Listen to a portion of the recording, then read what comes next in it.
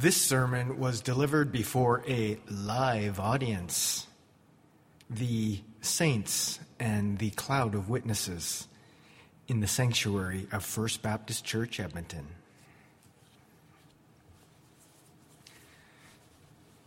It's known as one of the most well-crafted of all the gospel stories.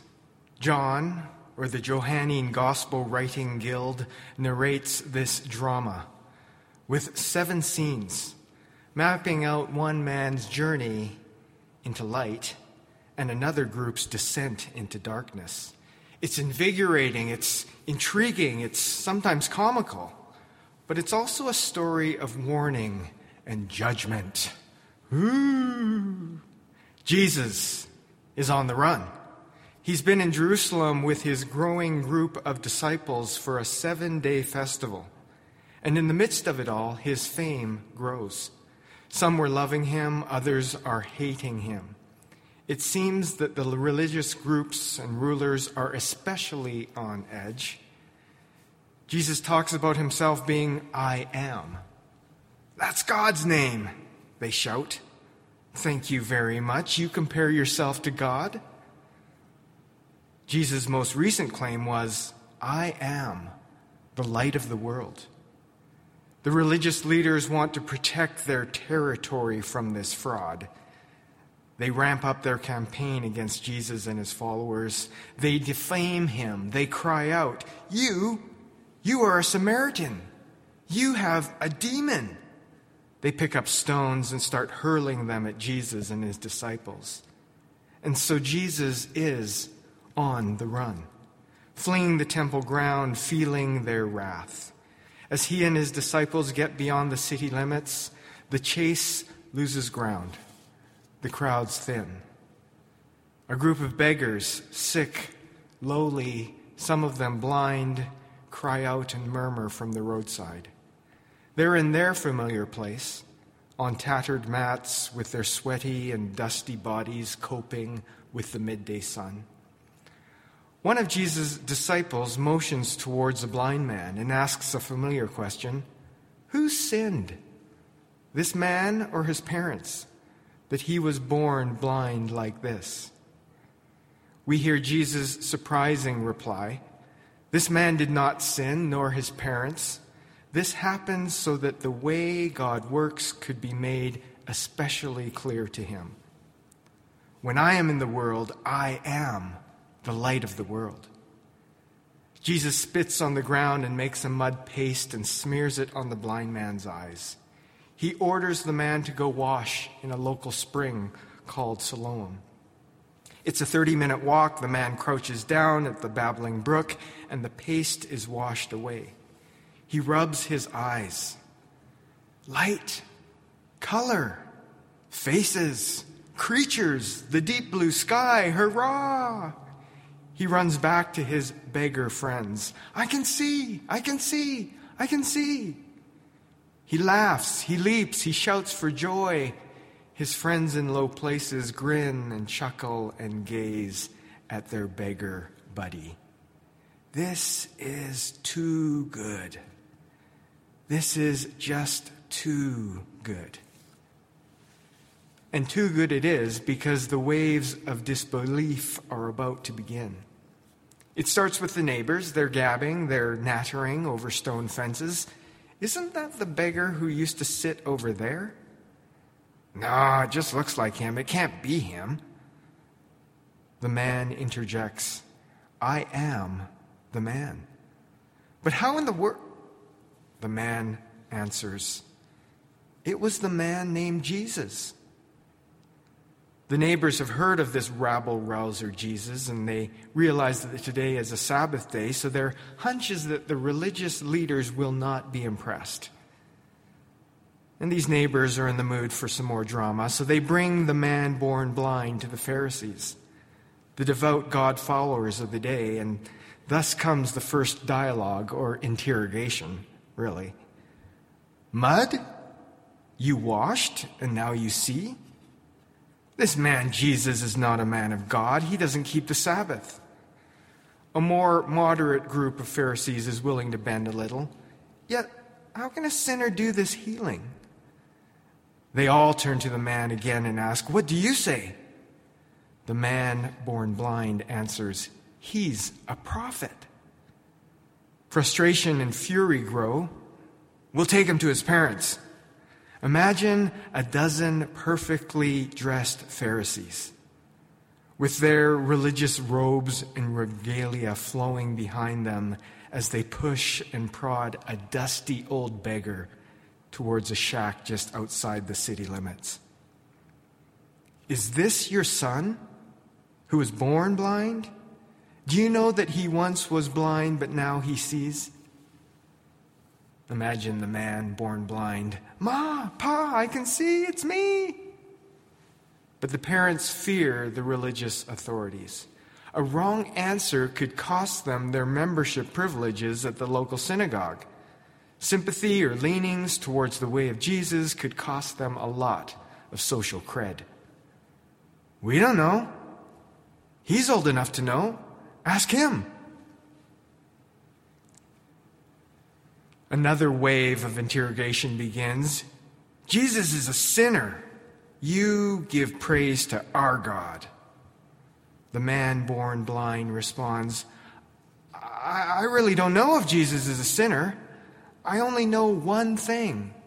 I was a blind man. Now I see." The Pharisees are hopping mad. "What did he do to you? How did he do it?" The man again responds, "I told you already. You want to hear it again?" And then the comical zinger, "You want to be his disciples too?" Smoke billows out of their ears. Venom drips from their hissing fangs. "You are his disciple. We are disciples of Moses. God spoke to Moses, but this man, we know nothing of where he came from." The man born blind responds, "You know what? You people don't know where he comes from, and he opened my eyes. We all know that God doesn't listen to willful sinners, but God listens to the God-fearing. In all the ages, it has never been heard of that anyone opened the eyes of a person born blind. Unless this man Jesus were from God, he couldn't have done a blessed thing." "Ah!" The Pharisees cry out, "You lecture us? You were utterly born in sins." The finely dressed, tassel-toting Pharisees grab the man born blind. They drag him out of his parents' house, and they hurl him into the dusty streets. The man wanders back to his beggar friends. He's interrupted. He's found by Jesus. Jesus stops him and looks into his eyes. "Do you believe in the Son of Man?" The man answers, "Sir, who is he, so I can believe in him?" Jesus says, "You have seen him. He is the one in conversation with you." "Lord, I believe." The man falls to his knees. He kisses the hem of Jesus' robe and worships. "I believe." Jesus looks to the crowd and says, "I come for judgment, so that those who don't see may be given sight, and those who do see may be struck blind." There were still some Pharisees in the crowd. "You're not implying that we are blind too, are you?" Jesus says, "If you were only blind, you would have no more sin. But now that you keep saying, 'We see, we know,' you are stuck in sin."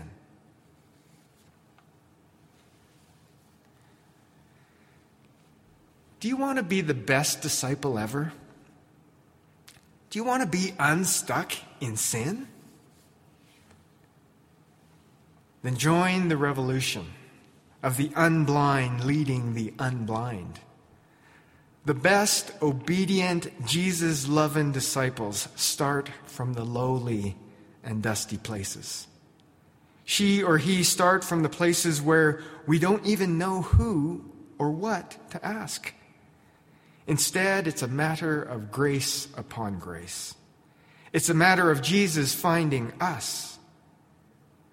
Amazing grace, how sweet the sound that saved a wretch like me.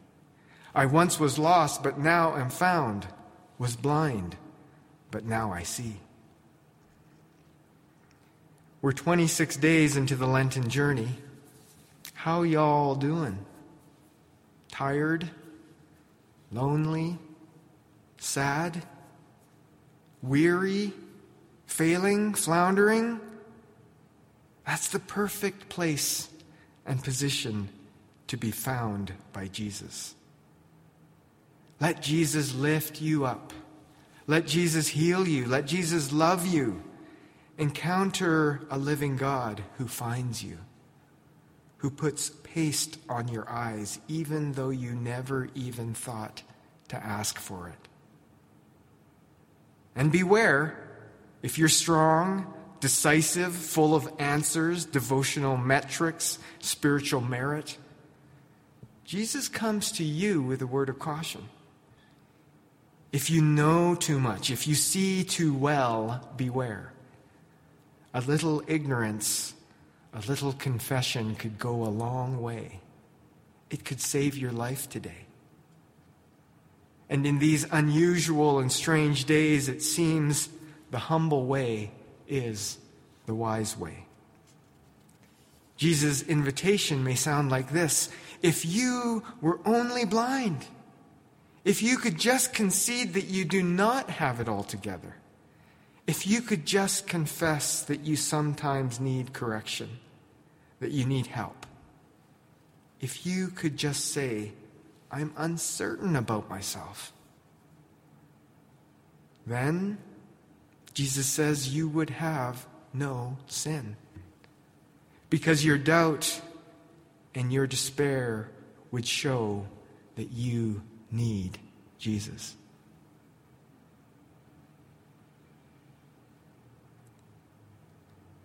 Do you believe in the Son of Man?